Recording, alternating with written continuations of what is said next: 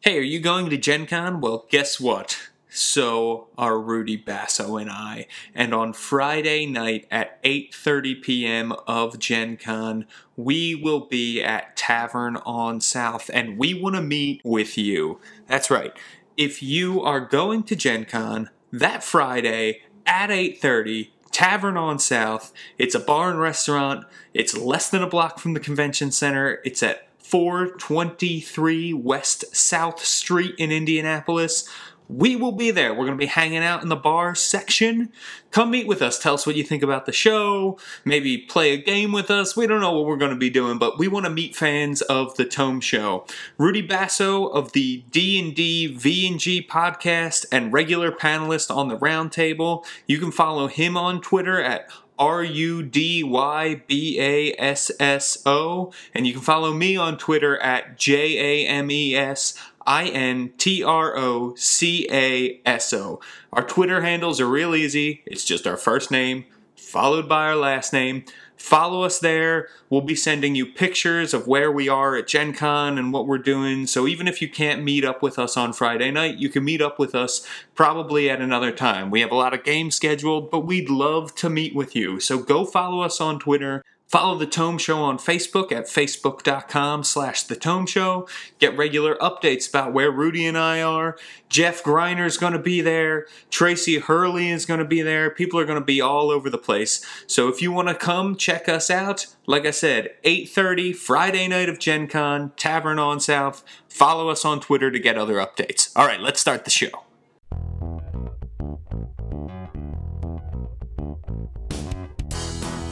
Welcome to the D&D Roundtable presented by The Tome Show. I'm your host, James Introcaso.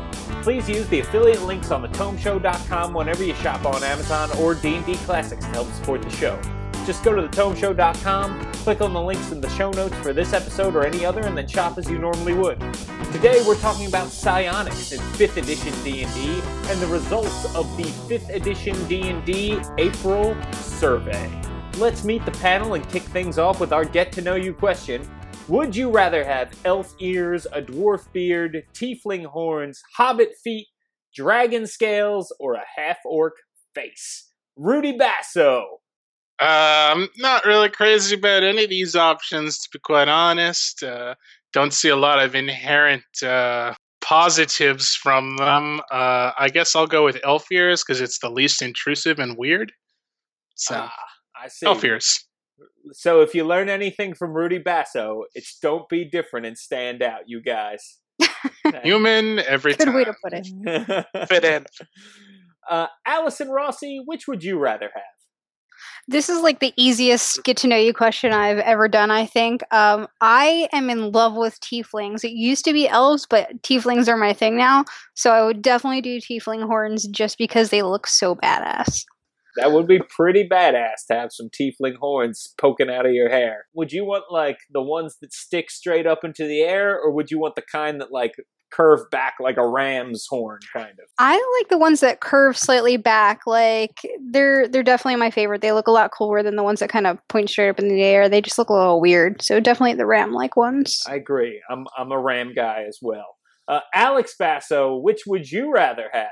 I'm going with the dwarf beard. Nice. Best choice. Yeah, By far.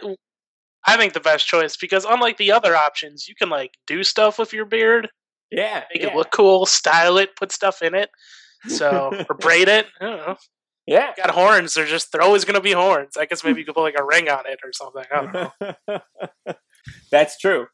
Yeah, I gotta say, that would be my choice as well. Dwarf beard. Just because it's such a fashion accessory you can do so many things with. Let's talk a little bit about our first topic, psionics in 5th edition D&D. So Mike Merles has been tweeting out some hints that, someone asked him on Twitter, was there any chance we might see a psionicist class in 5th edition soon? Perhaps in the Unearthed Arcana playtest column that they're putting out. He said he wouldn't be surprised because he's had all of the prior edition psionics books on his desk recently. That is pretty cool news to me. I'm a big fan of psionics. I know some people are like, ooh, no, magic all the way. But I think they can coexist peacefully in a lovely fantasy world. But I want to hear from you guys. Do you want to see psionics in 5th edition D&D? And if so, how would you like to see it implemented? Would you want to see it just like Magic? Would you want to see it different than Magic? Would you want to see it like one of the prior edition paths? Let's start with you, Allison Rossi.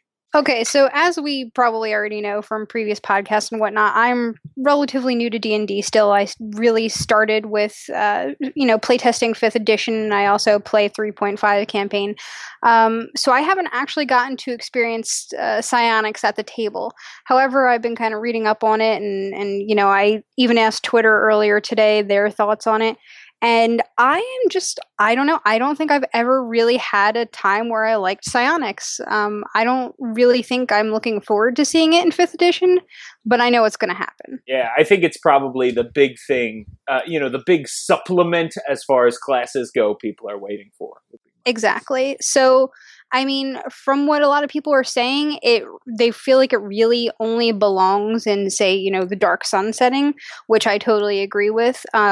I don't think I would allow it at my table at all, were I to continue DMing 5e. Gotcha.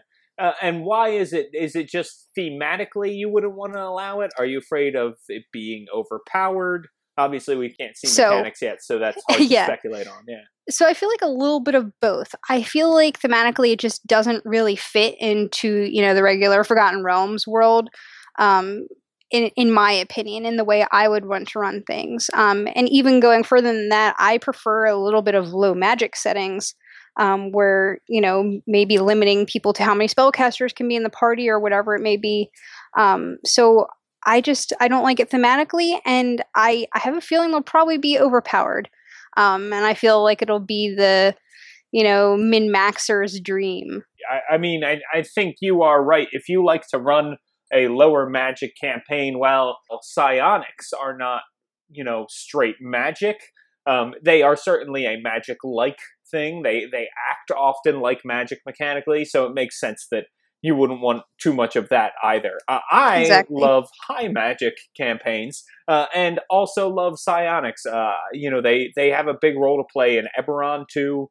There's that psionic player race of the Kaleshtar and everything, and I'm just a big fan. What about you, Alex Basso? How do you feel about psionics? I don't know. I'm kind of on the fence about them. I like there being an alternative type of magic that scions provide, but it's never really been a type of character I've spent a lot of time with. I think maybe in 4th edition, I played one shot as God, what was the healer class that was a scion of 4th ed? Ardent? Was that it? The I Ardent. don't remember. Yes, yeah.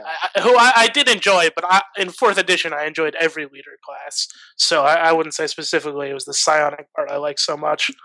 Mm-hmm. But just as a, for someone who wants to do magic but doesn't want to do divine or arcane, it's nice, I think, to have that extra option.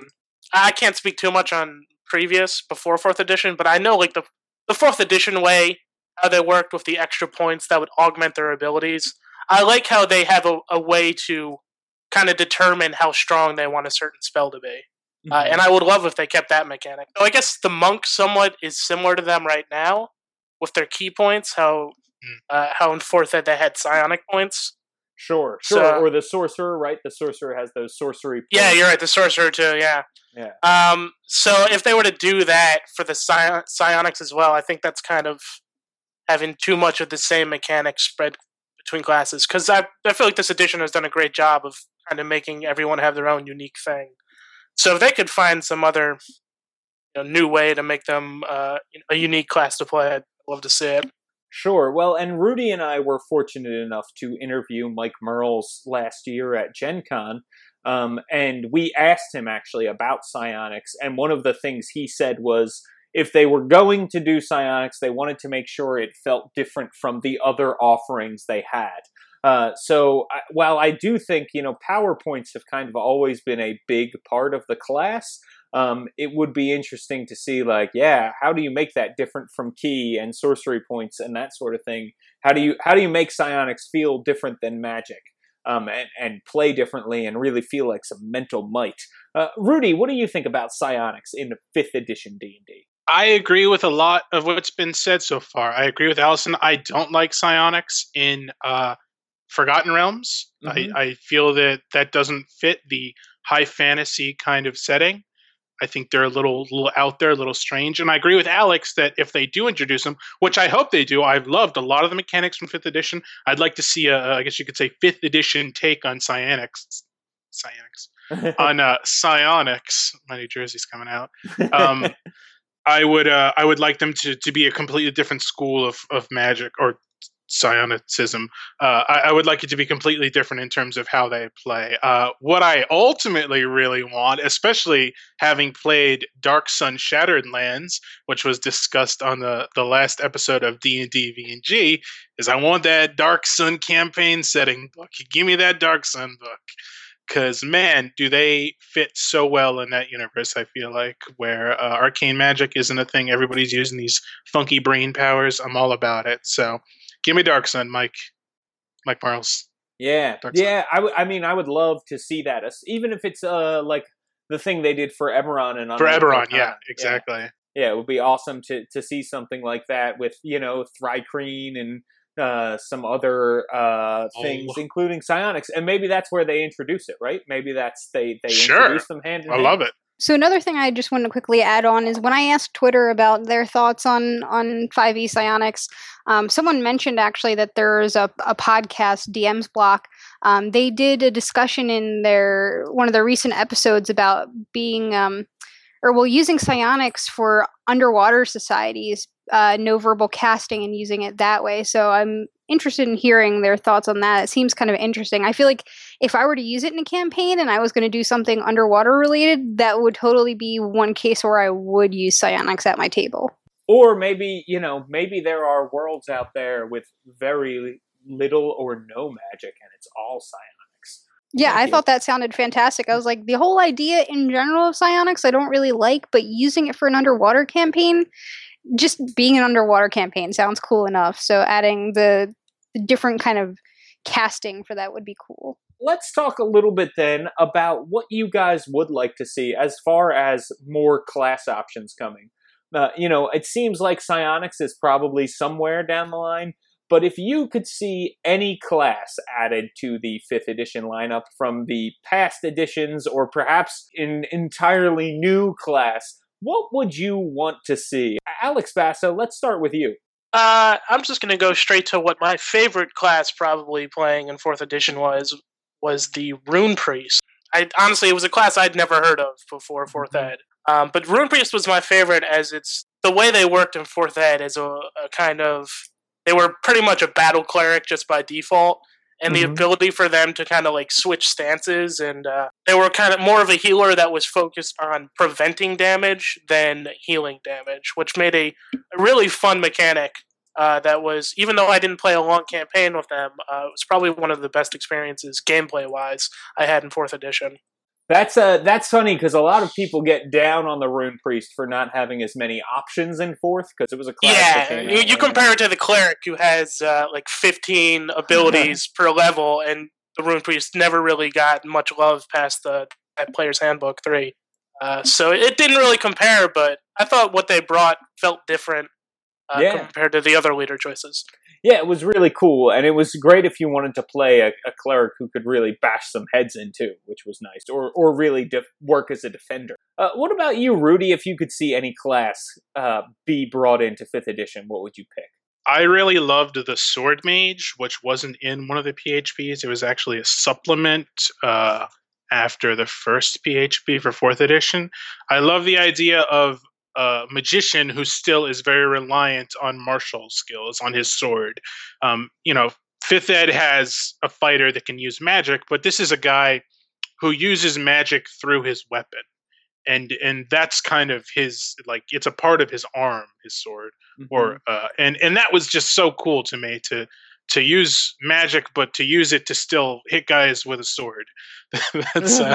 That's pretty cool. Also, I did love the Avenger too. Divine magic generally associated with healing. It's cool to use that to beat people up and shoot them with magic. Well, those are great answers. Allison Rossi, what about you? Would you want to see any classes from past editions making an appearance? I don't know quite if you could do it in 5e. You probably could find a way around it. But Shadow Dancers, I really liked. So it was a rogue prestige class that I really liked, and I think it would be a lot of fun to have. It kind of has a 5e monk feel to it, but with rogues. So I think that would be fun. Also, going off of the whole, I love tieflings, I love warlocks as well. So like a hellfire warlock of some sort. From the Fiendish Codex I read about before seemed pretty interesting. So those are the types of things that I'd want to see a little bit more flavor for existing classes, I guess, would be kind of cool. Guys, we want to know what everybody else out there thinks about this. What do you think about psionics? What classes would you like to see come back to D&D? Get in touch with us. You can reach us over at thetomeshow.com, where you can leave a comment in the show notes for this episode, or you can leave us a comment over at facebook.com/thetomeshow. All right, guys, let's move on to our second topic, the April survey results. They keep rolling out these feedback surveys, and then they keep giving us a little bit of a taste of what the responses were. They asked some basic questions in April about, sort of the life cycle of campaigns. What did we think of different character races? And have we enjoyed any of the Adventurers League content was produced? They said that the results told them that the typical campaign meets once a week and has been running since the release of 5th edition. I don't think there's any big surprise there. Many people have their games taking place in Forgotten Realms. Again, that's all that official products have been released for. So again, no big surprise there. So, like you said, obviously most people are playing in the Forgotten Realms unless they're kind of updating stuff for their own homebrew, going off of what they know about, other campaign settings. I found basically all of this to be true from what I see in the group that I play with and the group that I DM for Adventurers League. We run Horde of the Dragon Queen and Rise of Tiamat right now. Every week we play unless there's some sort of issue with scheduling. I mean, we're all adults. We all have full-time jobs or college classes. So that's definitely true for my groups. Yeah, nothing earth-shattering in this in these survey results here. We're not playing in a typical setting. We're playing in your homebrew world, worldbuilderblog.me. Personally, I wish that there was some more personality to the. I understand that they're doing it for the macro data that I'm sure they're interested in, but in these summary kind of releases they make, you should just ask at the bottom, explain, tell us something cool that's happened in your campaign, or tell us about your character, and then just add that in there at the bottom. People love to read about the cool moments in campaigns. So I don't, that's what I would suggest, just to kind of keep these a little bit more interesting than, people generally can't schedule games too often. People don't like to play halflings or gnomes. So as Rudy said, nothing really crazy in here. I guess just comparing it to myself, I've pretty much fallen in almost all the same categories, except for my hate. I don't have a hatred for the small races. I don't know. I guess I understand why that's common. People just pick on the little guy, but that's kind of disappointing that everyone seems to dislike halflings and gnomes. They have their place. Come on, people. They're too close to Kender. People would just have, flashbacks to bad memories, maybe. I always love the small races. I think they're fun. Halfling Rogue is actually my favorite race class combination to play. So, little known James Introcaso fact there, you guys. Allison, one thing I'm curious to get your feedback on, because you participate in the Adventurers League, it seems like people are pretty happy with all of the adventures, not just the encounters stuff, which is the big published hardback adventures, but also the expeditions and the epics and that kind of thing. I saw you on Twitter the day of Gen Con registration happily touting that you got into the D&D epics. How do you feel about this content that they've been putting out for the Adventurers League? So far running things, I've gotten good and bad feedback from my players. Not so much bad feedback because of me as a DM, but bad well, I guess I wouldn't say it's bad, but they're used to homebrew campaigns and settings, and they've been playing for years. Some of them have been playing since before I was even born. So they're not quite used to having kind of a little bit of railroading in terms of storyline. And, even when I'm not railroading them and I'm letting them do whatever they want, they still think I'm railroading them because of, the fact that I'm generally running off of a book. So I would say that's kind of a downside for more experienced players who have a lot of background in D&D. However, I've noticed that the people who are new to D&D and are coming in and they're still trying to learn it, they love it. They are perfectly fine with, being on rails if they need to be. They're fine with just kind of going with the flow and going with the storyline. And they all seem to be enjoying it. As far as the epics go, I just so happened to get into Crypt Garden at Gen Con this past summer, and I got in by the skin of my teeth, and it was amazing. Being involved in a big group whose decisions kind of changed the way the story went was really great. And I'm really excited for the 2 epics that I got in for Gen Con this summer. So we'll see how those go. Probably just as well, if not better, than Crypt Garden. Nice. Well, maybe I will see you there because I am also playing in the epics at Gen Con. I have a feeling that I'll see you there at Gen Con. So, guys, one thing I want to talk about is the D&D spell list, which came out recently. They put out an official PDF that gives you all of the spells just like they are in the player's handbook by class and then by level. And it's just like it is in the player's handbook. There are asterisks next to the spells which can be cast as rituals, which is pretty cool. And then down further in the document, you can get spells separated by school of magic, which is also pretty cool. They just have all of the spells by spell level, not separated by class. This was a cool thing to get from them, but it seemed to me too little too late. There are so many other spell sorters out there online already. Like, this is just a PDF still. I can't sort things the way I want them to.